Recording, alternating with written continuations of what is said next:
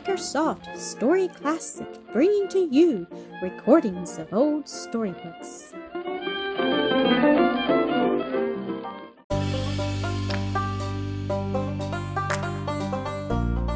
The Thorn in the Nest, Episode 28. Downstairs, the woman was moving about her work, stopping now and then for a moment to listen to the sounds overhead. "Why don't they get to bed and to sleep?" she muttered at length. "Bill and the boys must be sharp, set for their supper, and will come in most ready to take my head off. 'Tain't no fault o' mine, but that'll not make no difference.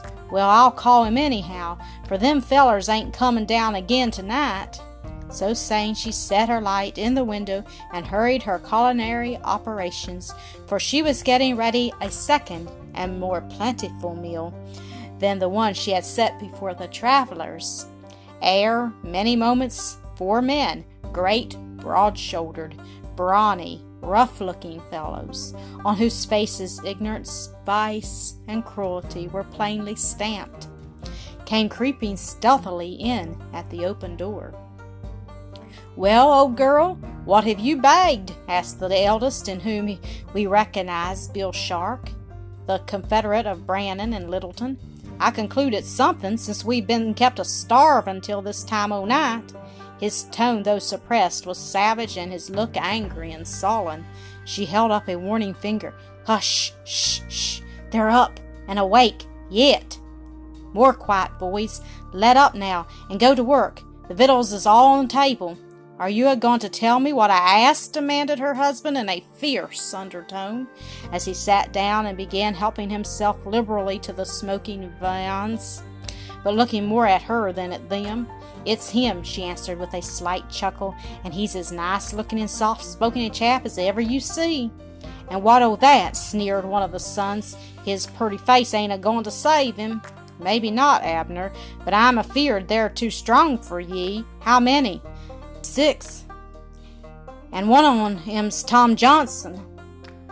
This announcement was received with a volley, not loud but deep, Bill adding, "He'll count 2 at least." "The other 2 fellers will have to come and lend a hand whether or no," said Abner gloomily. "Don't you let 'em off, Dad. With them and Brannon we'll be 7, and if we come on 'em asleep, why, we'll not have such hard work, I take it." Time they were asleep now. How long since they went up there? There was an angry gleam in Bill's eyes as he turned them upon his wife. "Long enough to have got to sleep 'twixt over, I should think, but they hain't done it. Hark, they're moving about and talking too, I believe." "Then you didn't mind my orders and ought to be licked." And he half rose from his chair and seized her by the arm. But his sons interfered. "Are you mad, old man?" pulling him back into his seat. "We'll not have a chance if you kick up a row now." He yielded, though with an ill grace, and the woman, not in the least disconcerted by his brutal behavior, said in her ordinary tone as she replenished his empty cup, "'Twasn't no fault o' mine, Bill. I'd have drugged 'em every one, if that fellow would have took his eyes off on me for a single moment. But it did beat all, the way he watched me back and forward, and all the time I hadn't the least mite of a chance." This explanation seemed to appease the man's wrath, and the meal was concluded without further disturbance. A whispered consultation followed. Then 2 of the younger ruffians went out and plunged into the forest in the direction from whence they had come. At no very great distance they came out upon a little clearing where stood a tiny cabin, roughly but strongly built of unhewn logs. No window save an aperture, scarce a foot square near the roof, and the one door of solid oak planks, furnished with heavy bolts and bars upon the outside. This was the prison intended by Littleton for the safe keeping of Clendenin, the man to whom he owed his life. Heretofore it had been used by the Sharks as a depository for their ill-gotten gains. Near at hand, but concealed from view by the thick undergrowth, the Englishman and his valet lay sleeping upon the ground, wrapped each in his blanket and with sword and gun within reach of his hand. A few minutes' search disclosed their whereabouts to the sharks, and it was no gentle waking that ensued. "Ho! Rouse up, I tell ye, and wake!" growled Abner, touching hands with his foot. "You're both wanted at the house." "Yas," grunted Hans sleepily, "but I didn't see you purty leaves miner to take his sleep." "What is it? What's wanted this time o' night?" demanded Littleton, starting up and glancing about him in no amiable mood. "You're wanted," was the gruff, unceremonious reply. "Game's bagged, but such a lot we must come on him as strong as possible." "What? You've got Clendenin?" Littleton's tone was jubilant. "Humph! He's there, but he hain't took yet, and there's 5 more stout fellows, and one o' 'em's equal to any 2 o' us. So come along, both o' ye." "No," said Littleton, "you have undertaken the job, and it's no part of my plan to assist in the fray. I'll pay liberally when it's done, but as I told you in the first place, I can't have Clendenin get sight of either my face or that of my valet." "Black your faces, or tie a handkerchief over them," suggested Abner's brother. "No, he'd recognize our voices." "You're a coward," sneered Abner. "No use arguing with the... He won't get his job done. 'Tain't likely. If he don't help, that's all. Come on back. Perhaps Brannon's there by now, and if the feller's only quite down to sleep, I for one am willing to try it for the sake o' the plunder and the cash we'll have in hand afore we let these air chaps have their way with the one they're wanting to get shut of." "What?" muttered Littleton in a tone of extreme disgust, as the 2 ruffians turned and left the spot to make their way rapidly back to the house. They found Brannon there, waiting with the others for the slight occasional sounds overhead to cease, as they dared not make the desired attack with their intended victims awake and prepared to meet and repel it, but they waited in vain. Our travelers, hearing men's voices conversing in subdued tones in the room below, understood for what they were waiting, and not wishing for a fight, took care to let them know that they had not all succumbed to sleep. In fact, the hunter, listening intently with his ear to a crack in the floor, heard the woman say, "Not yet. They're not asleep yet, for I hear 'em moving." "Yeah, do? Eh?" he growled in undertone. "Well, you'll likely keep on a-hearing it till them wolves o' yourn goes back to their den in the woods." At last, as a faint streak of dawn began to show itself above the eastern horizon, the men drew close together and held a whispered consultation, the result of which was the decision to give up attacking here, leave at once, and hastening on ahead of the travelers, post themselves at a certain spot favorable for an ambuscade, where they would play the highwayman, relieving the fellers of their plunder, as they expressed it, and letting them go with their lives if they were wise enough not to show fight, but take Clendenin prisoner for the sake of slaking Brannon's thirst for revenge and obtaining Littleton's offered reward. The first part of their plan was at once put into execution, and with no small sense of relief, our travelers heard them depart. "Up, boys! Now's our time," said the hunter. "Day's breaking. The thieves has left for the present, and we best get out o' this instanter." The others being of the same opinion, they hastily gathered up their guns and saddlebags, unbarred the door, and as nearly in a body as might be, the hunter taking the lead, descended the step-ladder to the room below. The woman, nodding in her chair beside the smoldering embers of the fire, was its only occupant. She started up, saying, "Why, you're early, ain't ye? I hadn't thought of getting breakfast yet." "Never mind, we don't want any, Mother," said Johnson dryly. "Why, ye ain't going already? You better stay for breakfast. I'll not be long getting it." "No," they answered, "we must start at once." "You didn't sleep much, I think," she remarked sullenly, following them to the door. "How do you know?" queried Johnson, giving her a sharp look. "Oh, I was up myself, and I heard ye moving around." Clendenin stepped back to inquire and pay her charges for the entertainment of the party, and thought she eyed him strangely during that transaction, with a sort of repressed eagerness and cupidity, and somewhat as if she were trying to estimate his strength and calculate whether she dare measure it with her own, and would gain anything thereby. He puzzled over it for a moment as he hastened to rejoin his companions, who were at the stable busied in saddling their horses, then dismissed it from his thoughts with the conclusion that it was his purse she wanted to secure.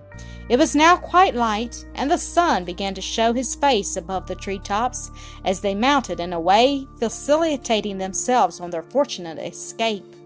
"I see now," said Kenneth in tones of thankfulness, "why that seemingly unfortunate delay was sent me. It was certainly a special providence." "Ho, comrades!" cried the hunter, suddenly reining in his steed across the path so as to bring the whole party to a halt. "I have a thought."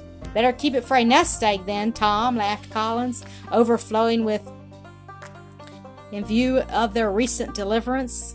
"No, I hadn't, Sam. I better by half use it to save our plunder, if not our lives. You must know, lads, that Tom Johnson's no stranger to these here woods, and knows the trail better'n the doc there, and the rest o' you reading men knows a book.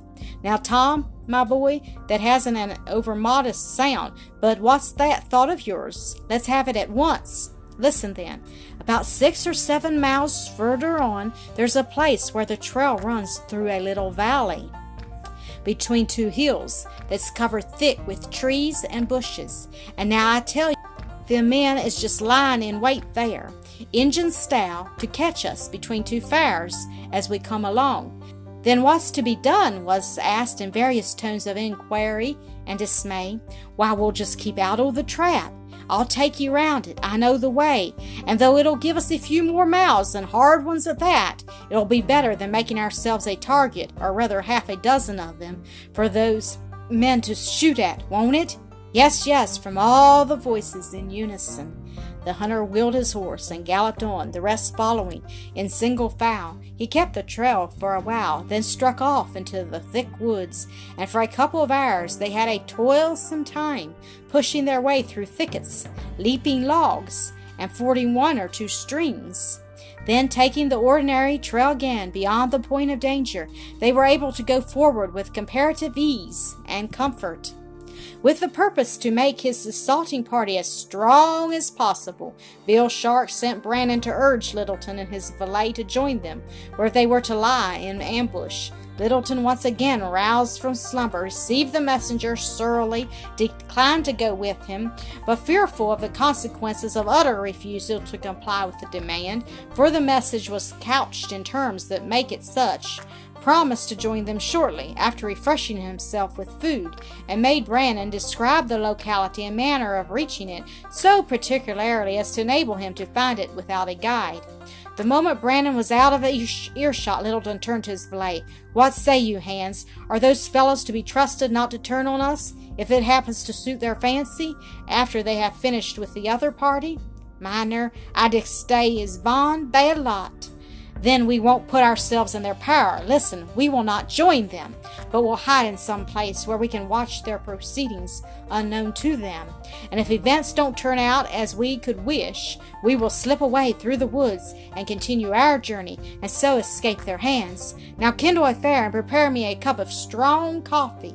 With no small difficulty and damage to their clothing from thorns and briars, they at length succeeded in taking up a position advantageous for the carrying out of Littleton's plans.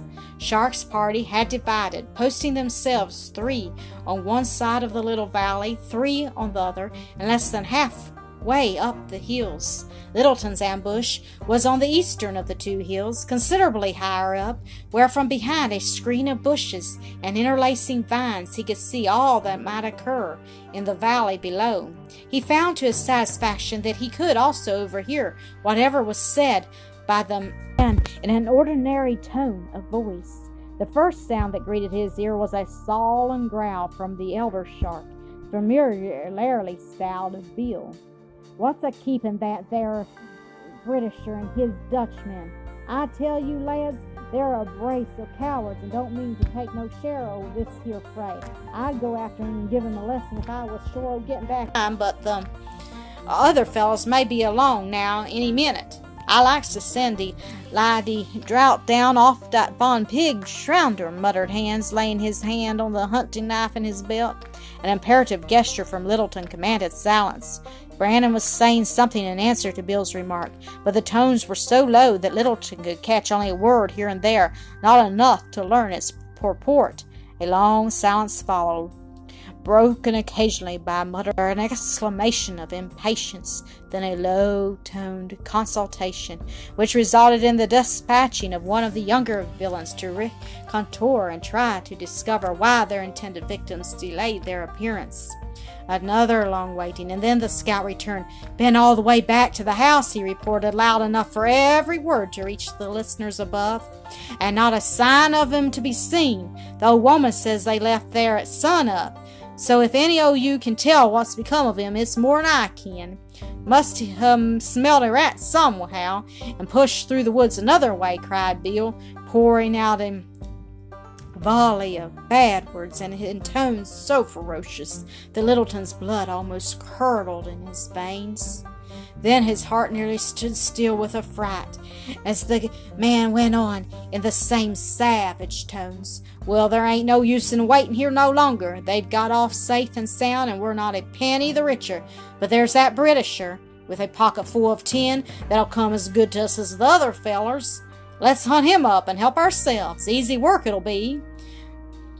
All of us against two." Hans and his master exchanged glances. Littleton held up a finger in token of silence, and again they strained their ears to hear the talk going on below. The men seemed to be of one mind in regard to robbing him, impelled to it by their cupidity and their indignation at his failure to join them according to promise. Fortunately for him, they had no suspicion of his vicinity, and presently set off in a body to search for him at the scene of his late bivouac.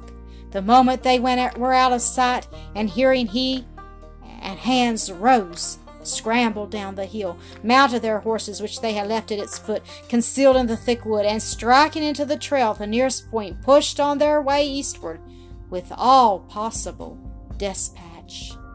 Thank you for listening to another episode of Acresoft Story Classic.